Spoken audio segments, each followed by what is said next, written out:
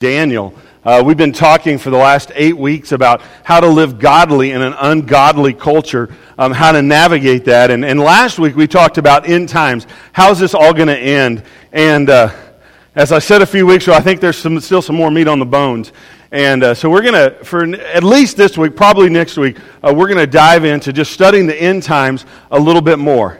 And just really just seeing just a little bit more of what the Lord has to say about it, what we can expect, how to know signs of the times, and I'm really excited about what the Lord's going to do and what He is doing as we talk about the return of Christ. Matthew 24:36 says, "But about that day or hour, no one knows, not even the angels in heaven, nor the Son, but only the Father." And I can only imagine that Jesus He is ready to come back. I believe that. He has one eye on earth and one eye on the Father, and He has a white horse right there, and He's ready to return. He's just waiting for His Father to say, "Go get my kids." And that's the kind of tension that we find ourselves living in, is of being what I believe very possibly in these last days. And one thing we're going to look at this morning is signs of the times, signs of the end of the age. And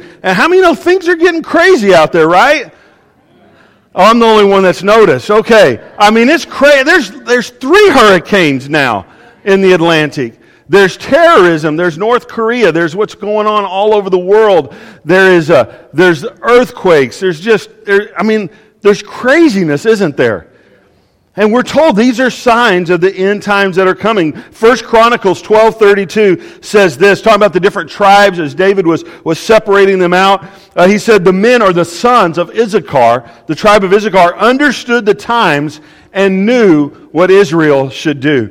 I believe the Lord wants us to be like that. I believe the Lord wants us to understand the times that we live in, wants us to understand what's going on, and we're going to know what to do. We're going to know how to live. We're going to know how to impact the culture around us and make a difference in this time. Well, one of our main tenets of faith, and you can look on our website for our statement of beliefs, but one of the very, very, very foundational aspects of our faith is that Jesus is coming again. In fact, this is the short portion of our statement of faith. If you go to the next slide, is that we believe that the second coming of Christ is personal and it's imminent. Which means we believe that Jesus Himself in person is coming again, and it's imminent, which means it could happen at any moment. We believe that, and we have a longer statement of faith you can look at that explains it a little bit more, but even in our longer statement of faith, there's a little bit of vagueness in it, because there's a lot we really don't know. I know some are pre-trib, post-trib, mid-trib, post-trib, amillennial, premillennial. I'm a pan-millennialist. I believe it's all going to pan out in the end. You know what I'm saying? That Jesus is going to come back, and so some of this we just don't really fully understand or fully know, but we do know this, that Jesus is coming again, and it could be at any moment, and so we need to live like this. It impacts how we live. In fact, Jesus, one of Jesus' very last, his very last moments on earth before He ascended is found in Acts chapter 1, and this is what He said. And it says, after He said this, speaking of Jesus, and what did He say? After He said this, which was the Great Commission. He said, "You'll be filled with the Spirit, you'll be filled with power, and then you'll be my witnesses in Jerusalem, Judea, Samaria, and to the uttermost parts of the earth." And He gave us our commission. He gave us our commission, which is a mission with Him, with Jesus, and with all the other believers. It's not just Grace's mission, right? It's every Bible-believing church's mission is to spread the gospel, to make disciples of all nations, not for Jesus, but with Jesus, being empowered by the Holy Spirit in our lives. And so that's our commission. And so He says this, and after this was said, He was taken up, so He ascended before their very eyes, and a cloud hid Him from their sight. They were looking intently. I mean, picture this, okay? Jesus ascends. Everybody's standing there looking up at the sky as He was going, when suddenly 2 men dressed in white stood beside them. Said, "Men of Galilee, They said, why do you stand here looking into the sky? Like, duh, because Jesus just went up, right? I mean, what would you be doing? It's like, it's just I think it's comical. So why are you looking up? Well, Jesus, he just said, well, the same Jesus who has been taken from you into heaven will come back.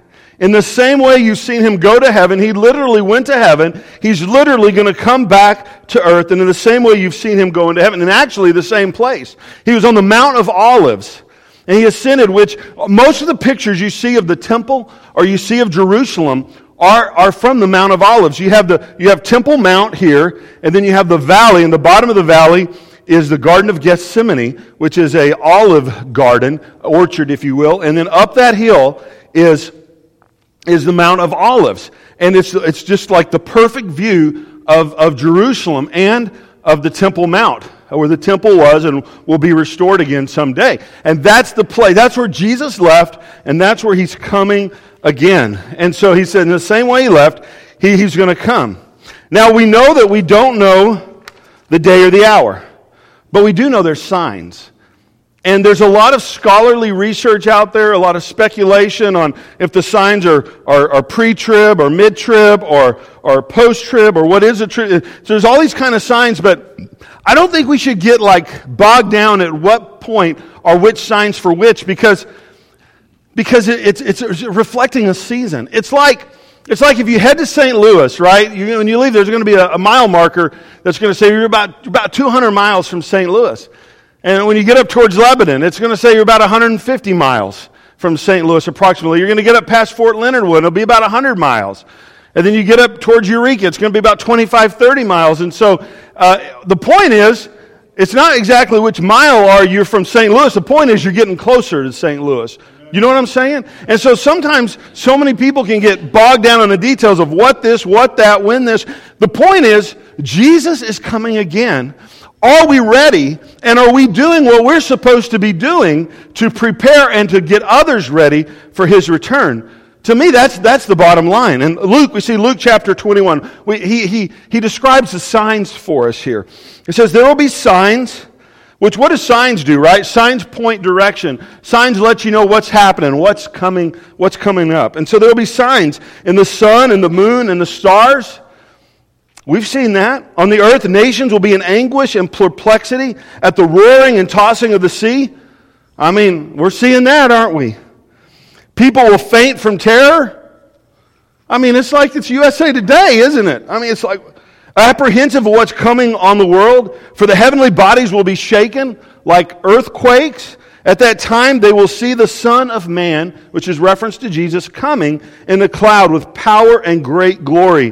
When these things begin to take place, pack your bags. That's the J. Bean version. When you see these things start to take place, stand up and lift your heads, because your redemption is near. Jesus is coming back. He is on his way. And it's interesting because, I can actually feel tension in the room right now when I'm talking about this.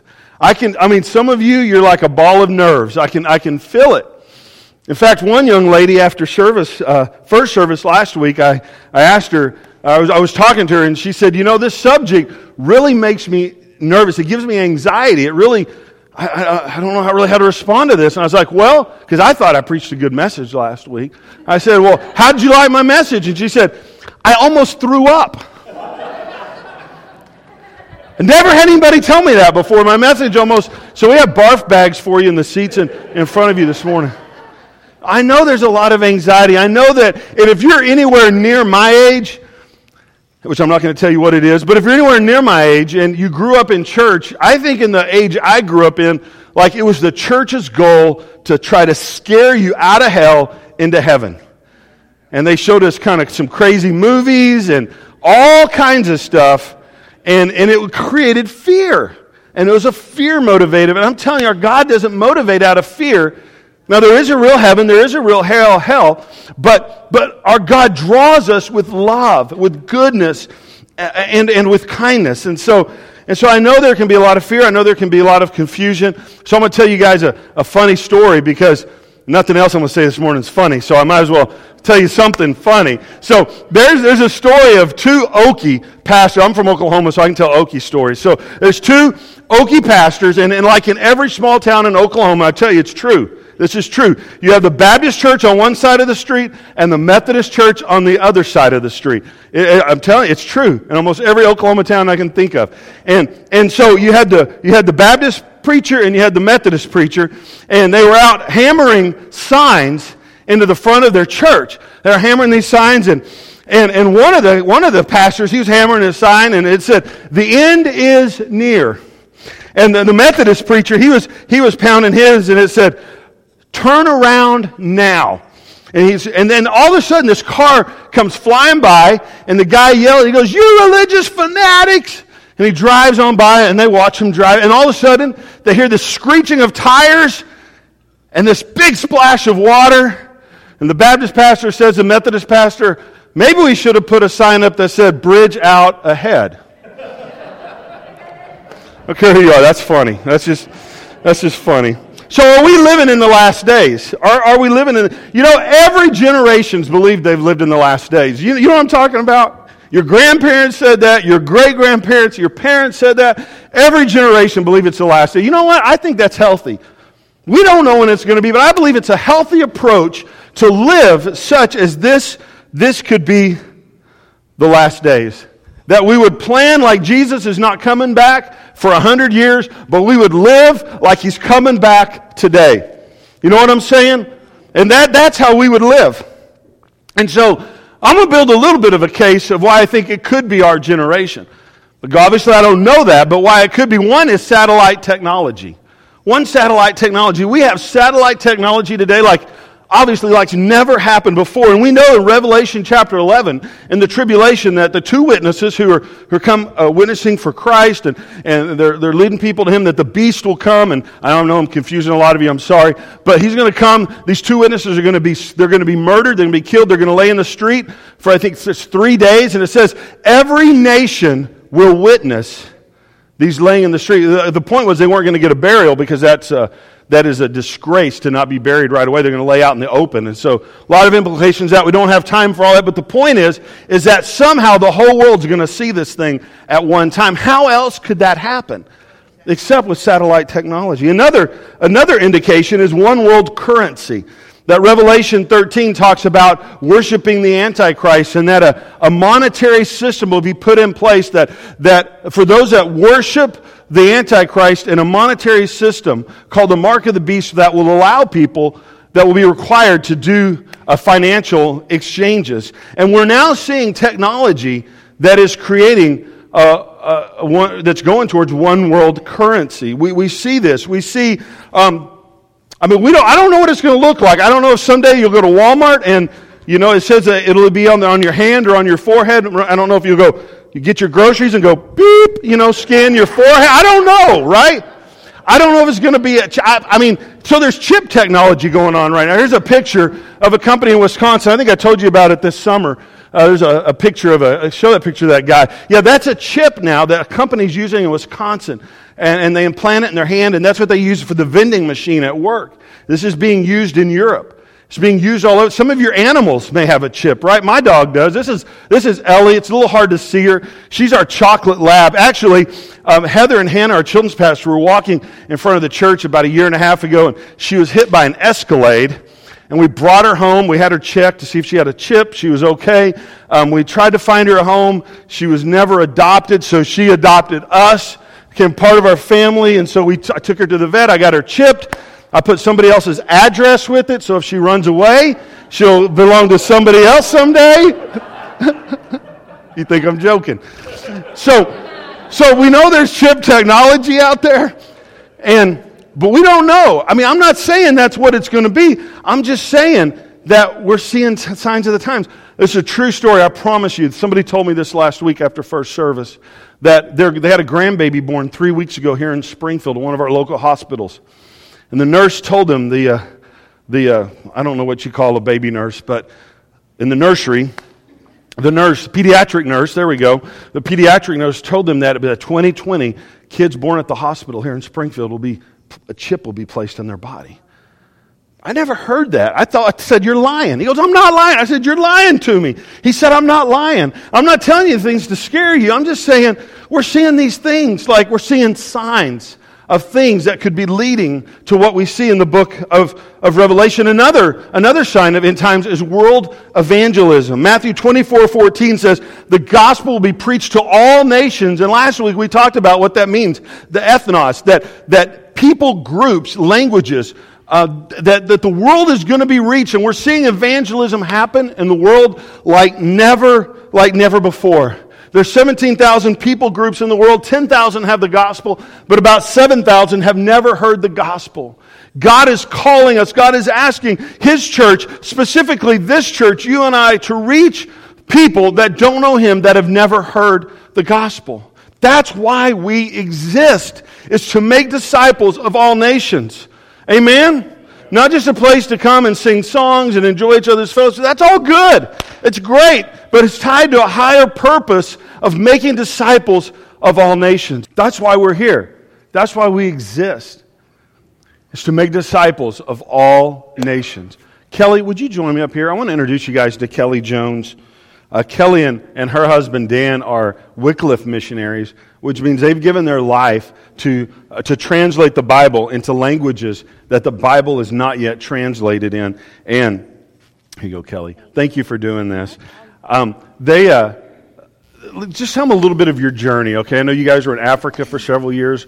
Will you just tell them a little bit of the journey that God's had you guys on? Mm-hmm. We, is this working? I think it is. Okay, because I don't hear. They'll turn you up. We were in Tanzania, East Africa for a few years, and my husband was doing translation work for a language that didn't have a Bible.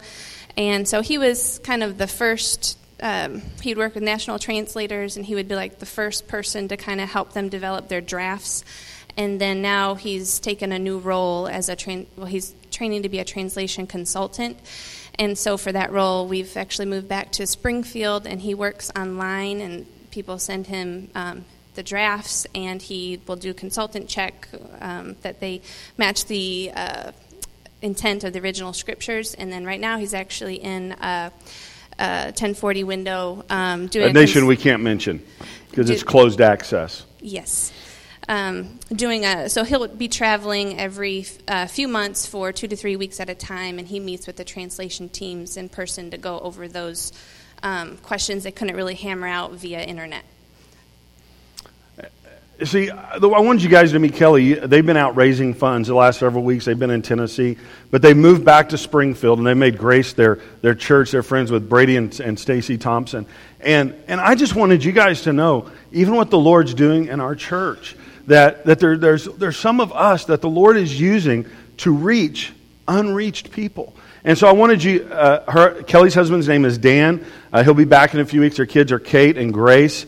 And we get to be their church family. You know what kind of privilege this is? That we get to love on them and serve them. And they're translating the Bible. And it's people that have never had the gospel are going to get it because of you guys. And we just are so thankful for you. And we're so honored that we get to do life with you guys. And so our missions task force, we know there's a lot of expense with moving and everything you guys have had to do. So all of us here, we're giving you guys a check for $2,500. Wow. Just to let you guys know that we love you and we believe in you and we support you. So, you're welcome. So unexpected. You're welcome. You're welcome. And so, yeah, we're proud of you guys and we believe in what you're doing. You're welcome. You're welcome. Oh, that right there is fun, guys, isn't it? We get to do this. Isn't that awesome? And we don't just talk about it. That we put our money, the money you guys give, we use it to make a difference around the world. We believe this. That's why we're reaching out in Weller Community. That's why we have a team that will leave after this service and we'll go and we're reaching one of the least reached groups, neighborhoods in Springfield. And we're going to talk about this more in our missions conference coming up in a few weeks. But we are We had a church up there that was struggling, that was gonna have to close if we didn't do something. And we saw God working in that neighborhood. We saw hundreds of people being fed every week. We saw the need, and we saw the flow and the grace of God, and we said, we can't do that. We can't let that church close. We have to do something. And we've had a fusion group for the last 2 years that's been going up and ministering in that neighborhood. And they're our launch team. And Melanie Wilkie is the pastor of that campus church. And we're embracing it, and we're helping fund it, resource it, man it, so that we can transform this neighborhood. So we can see Jesus' kingdom come in one of the least reached places in Springfield. I believe that's important. Anybody else think that's... it's important that we're making a difference everywhere that God places us. That's why in Mexico this year, we sent a team to plant a church in a village that didn't have a church. Isn't it hard to believe that even in Mexico, there's places that do not yet have a church? Now there's a church in the mountains of Chihuahua because of you, because of our missions teams. That's why we have an orphanage and a missionary in Central Asia, in a country that I can't name, where there's 75 kids in multiple home churches, where ISIS is getting intense, where persecution is great, but our missionary isn't backing down. Him and his family aren't stopping. They're an ever-present reflection of the gospel, and people are coming to Christ. Lives are being changed. People are being healed, set free, delivered. Disciples are being made, and you guys are funding it. You guys are, we're the sending church for this missionary, and it's making a difference. I want you guys to know, hey, we're doing all we can to speed up the return of Christ, that we want to reach this world for Him. Amen? Amen. So why am I talking about this, right? Why am I talking about what does this matter? Well, the return of Christ should do 3 things for us, okay? 3 things for us. The first thing it should do is it should comfort us. And you're like, what? Yeah, the return of Christ should comfort us. Anybody here have anything broken in your life? Relationships, health, anything just messed up? You know what I'm thankful about heaven? Is everything's going to be made right. Everything's going to be made right. 1 Thessalonians 4:15 and 18 says this, according to the Lord's word, we tell you that we who are still alive, who are left until the coming of the Lord, will certainly not precede those who have fallen asleep. For the Lord Himself will come down from heaven with a loud command, with the voice of the archangel, with the trumpet call of God. The dead in Christ will rise first, and after that, we who are still alive will be caught up together with them in the clouds to meet the Lord in the air, so we will forever be with our Lord. Therefore, encourage one another with these words. That the return of Christ brings comfort. Why? Because everything that we hope for, long for, pray for on this earth doesn't always happen. You know what I'm saying? But we know that one day everything's going to be made right. One day everything's going to be made right. And I'm so thankful for that. The second thing the return of Christ does is it prepares us. It prepares us. Over 300 references in the New Testament to the return of Christ. 216, I think we have the slides up here. 216 of the 260 chapters in the New Testament refer to the return of Christ. Jesus wanted us to know what was going to happen. 23 of the 27 New Testament books contain content about the return of Christ. He wants us to be ready. 1 Thessalonians chapter 5, verse 1 and 4 says this, now brothers and sisters, about time and dates, we don't need to write you about that. Why? Because we don't know. For you know very well that day of the Lord will come like a thief in the night. Suddenly, as labor pains on a pregnant woman, they will not escape. But you, brothers and sisters, are not in darkness. We're not ignorant. We know what's going on. So that the day should not surprise us. So this day should surprise like a thief. We're not. We're not going to be caught unaware. We're going to know. We're going to be prepared. We're going to be ready. Amen? Our daughter Maddie last year got married, and I'm telling you, we put a lot of preparation into that event. A lot of work. Months into that 15-minute ceremony. You know what I'm saying, dads? Can I get a witness, right? But we were prepared. We were ready. Do you know that we're the bride of Christ? Our groom is coming to get us. And I'm telling you, when Maddie she was so excited about getting married, she was ready, right? I mean, you know what? She wasn't dating other guys either. You know what I'm saying? Like, her heart was set on Parker. She was ready. She was prepared for that wedding day. Church, let's get prepared for that wedding day. Amen? Let's don't get caught unaware. Let's have our hearts be ready. The third thing is that His return focuses us. It focuses us. 1 Thessalonians 5:5-6. You are all children of light, and as children of the light, we do not belong in the night or darkness. So then, let us not be like others who are asleep, but let us be awake, let us be sober, let us be focused, let us be ready for the return of Christ. Let us be ready. So the big question is, are we living in the last days? Are we living in the last days? I actually, on the news this morning, I saw that there's people predicting that the end of the world is happening this next week. Has anybody heard that? I didn't know that. I'm like,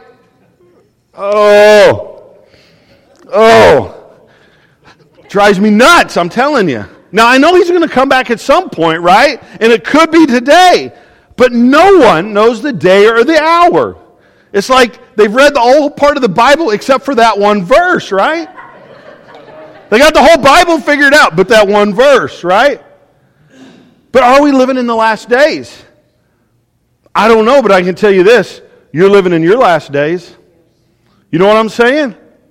I don't know about all of it. I don't know about when Jesus comes back, but I know you and I are living in our last days. Okay, I will tell you my age. I'm 44. I may have more days behind me than ahead of me. I mean, maybe I'll live past 88. I don't know.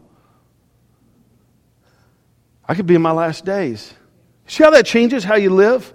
It changes it from some theoretical, theological talk to you and I are in our last days. How should we then live? We need to live by being ready. By being ready. By being busy about our Father's business. So what should we do? Here you go. 3 quick points. 3 things real quick. What should we do? Number 1, I should think clearly. You can write that down in your notes. I should think clearly. 1 Peter 4:7 says this. This is Peter's take on it. He said, the end of all things is near. Therefore, be clear-minded and self-controlled so that you can pray. Think clearly. I'm telling you guys, thinking clearly and prayer is connected. That when you begin to pray, you begin to think clearly. And he's saying, as the end is coming near, think clearly and pray. Pray so you can think clearly. I'll be honest with you guys, my prayer life has changed the last year or so. I don't talk near as much as I used to in prayer. Prayer really for me is a realigning of my heart, of my mind, of the focus being on Him. I'll tell you what, most of my prayer, and we all have different seasons and journeys in our prayer life, but right now most of my prayer is worship, is praying in the Spirit in my heavenly language, and just being in the presence of God, of just sitting and letting my heart, my mind. I used to ask Jesus to do a lot of stuff, and now I just ask Him my heart would be set on what His heart is. That I would be aligned with Him. I don't really need Him like doing stuff for me. I need to be on the same page as Him. You know what I'm saying? For me, that's what prayer is right now in my life. Is a realigning of my heart, of my thinking, of my life. I don't even have to say a lot. I just need to be in the presence of Jesus. Because it's in the presence of Jesus that we're changed. That we're able to think clearly. Number 2. Well, I don't know where that came from. All right. Number 2. I should focus on relationships. So I should think clearly and I should focus on relationships. The people are the most important thing ever. You know why? Because people are the only thing that lasts for forever. The only things that last forever are the Word of God and people. That's it. So Word of God, people. Those are the most important things. That's why relationships matter. That's why we're involved with the missionary in Central Asia. Because as we were looking at this, we were considering this, God dropped this in my heart. He said, and He used the name of this people group. He said, the whole world has forgotten about this people group because most people have never heard of them. He said, but I haven't. I love them. And I need somebody to go and to reach them for me. He loves people, and God has called us to love people, that we care about the people in Houston that are suffering, that we care about the people in Florida that are suffering, that we care about those in Springfield that are being sexually trafficked, that we care about the people in Springfield that are being abused, which Springfield has the highest rate of domestic violence in the state of Missouri. It shouldn't be this way, friends. It shouldn't be this way. Relationships matter, that we reach out to those around us. Because we all need somebody in our life, that every one of us at some point are going to fall. And we need somebody to help pick us up. We're all going to fall. You say, couldn't you be more positive, Pastor? I'm positive you're going to fall someday. I am. Every one of us will fall. Ecclesiastes says, if you're all by yourself, you're going to get cold. If you do life by yourself, when you fall, there's nobody to pick you up. But if there's a brother, if there's a sister with you, they can pick you up. That two are better than one, and three, man, three, that's not broken very easily. And so we're told that we're to live in relationship. That's why we have fusion groups, right? They're launching this week. If you're not in a fusion group, get in one, please. We have a catalog that's in our foyer, in our information, a catalog. Every single fusion group is in here. Find one. Show up, text them. You can just text and sign up, and your fusion group leader will reach out to you. We'll connect you with one. On your app, you can sign up for a fusion group right there. Come see me. We have sign-up sheets on the back. Like, my heart is that every single one of us will be in a fusion group. Why? Because we need relationship. We need relationship. In the end time, we should be focused on relationship. 1 Peter 4:8-9 says, above all, love each other deeply. Love each other deeply. Above all, that loving others is paramount. It's most important because love covers a multitude of sins. Offer hospitality to one another without grumbling. You know what that verse literally means in the Greek? It means join a fusion group at Grace Church without grumbling. That's the literal translation of that verse. Yeah, you didn't know that, did you? That's what that verse means. Number 3, I should make a difference. You and I need to be making a difference every day. That you and I are using the gifts that God's given us. 1 Peter chapter 4, 10 and 11 says, everyone should use whatever gift she has received to serve others. That you have spiritual gifts, you have talents, you have ability. God wants you to use that to serve others, faithfully administrating God's grace in its various forms. Do you know you're an administrator of God's grace? Guys, that's powerful. If anyone speaks, he should do it as one speaking the very words of God. If you serve, do it with the strength of God. You serve in the nursery, do it with the strength of God. You pass out bulletins, do it with the strength of God. You host a meal, do it with the strength of God. You serve at a funeral, do it with the strength of God. You share Christ with your neighbor, do it with the strength of God. So that in all things God may be praised through Jesus Christ. To Him be glory and power forever and ever and ever. In fact, right after second service, we have Growth Track Step 3, and it's all about this. It's all about helping you discover your gifts, who you are, what God has called you to be, what He's called you to do. I'm telling you, if you haven't done Step 3, please come back 12:15. You don't want to miss it. You want to do it. We have food. We have childcare. This is our way of equipping you so you can make a difference. So you can make a difference. And so, because of Christ's return, it comforts us, it focuses us, it motivates us. We think clearly, we're focused on relationships, and we're going to make a difference in this world. Amen? How about we do it? Can we do that? I think we can do that. What do you think? You guys aren't convinced. I preached my heart out, and you guys aren't convinced. With Jesus, can we do this? Amen. We can do it with Him. We can do it with Him. The time is now.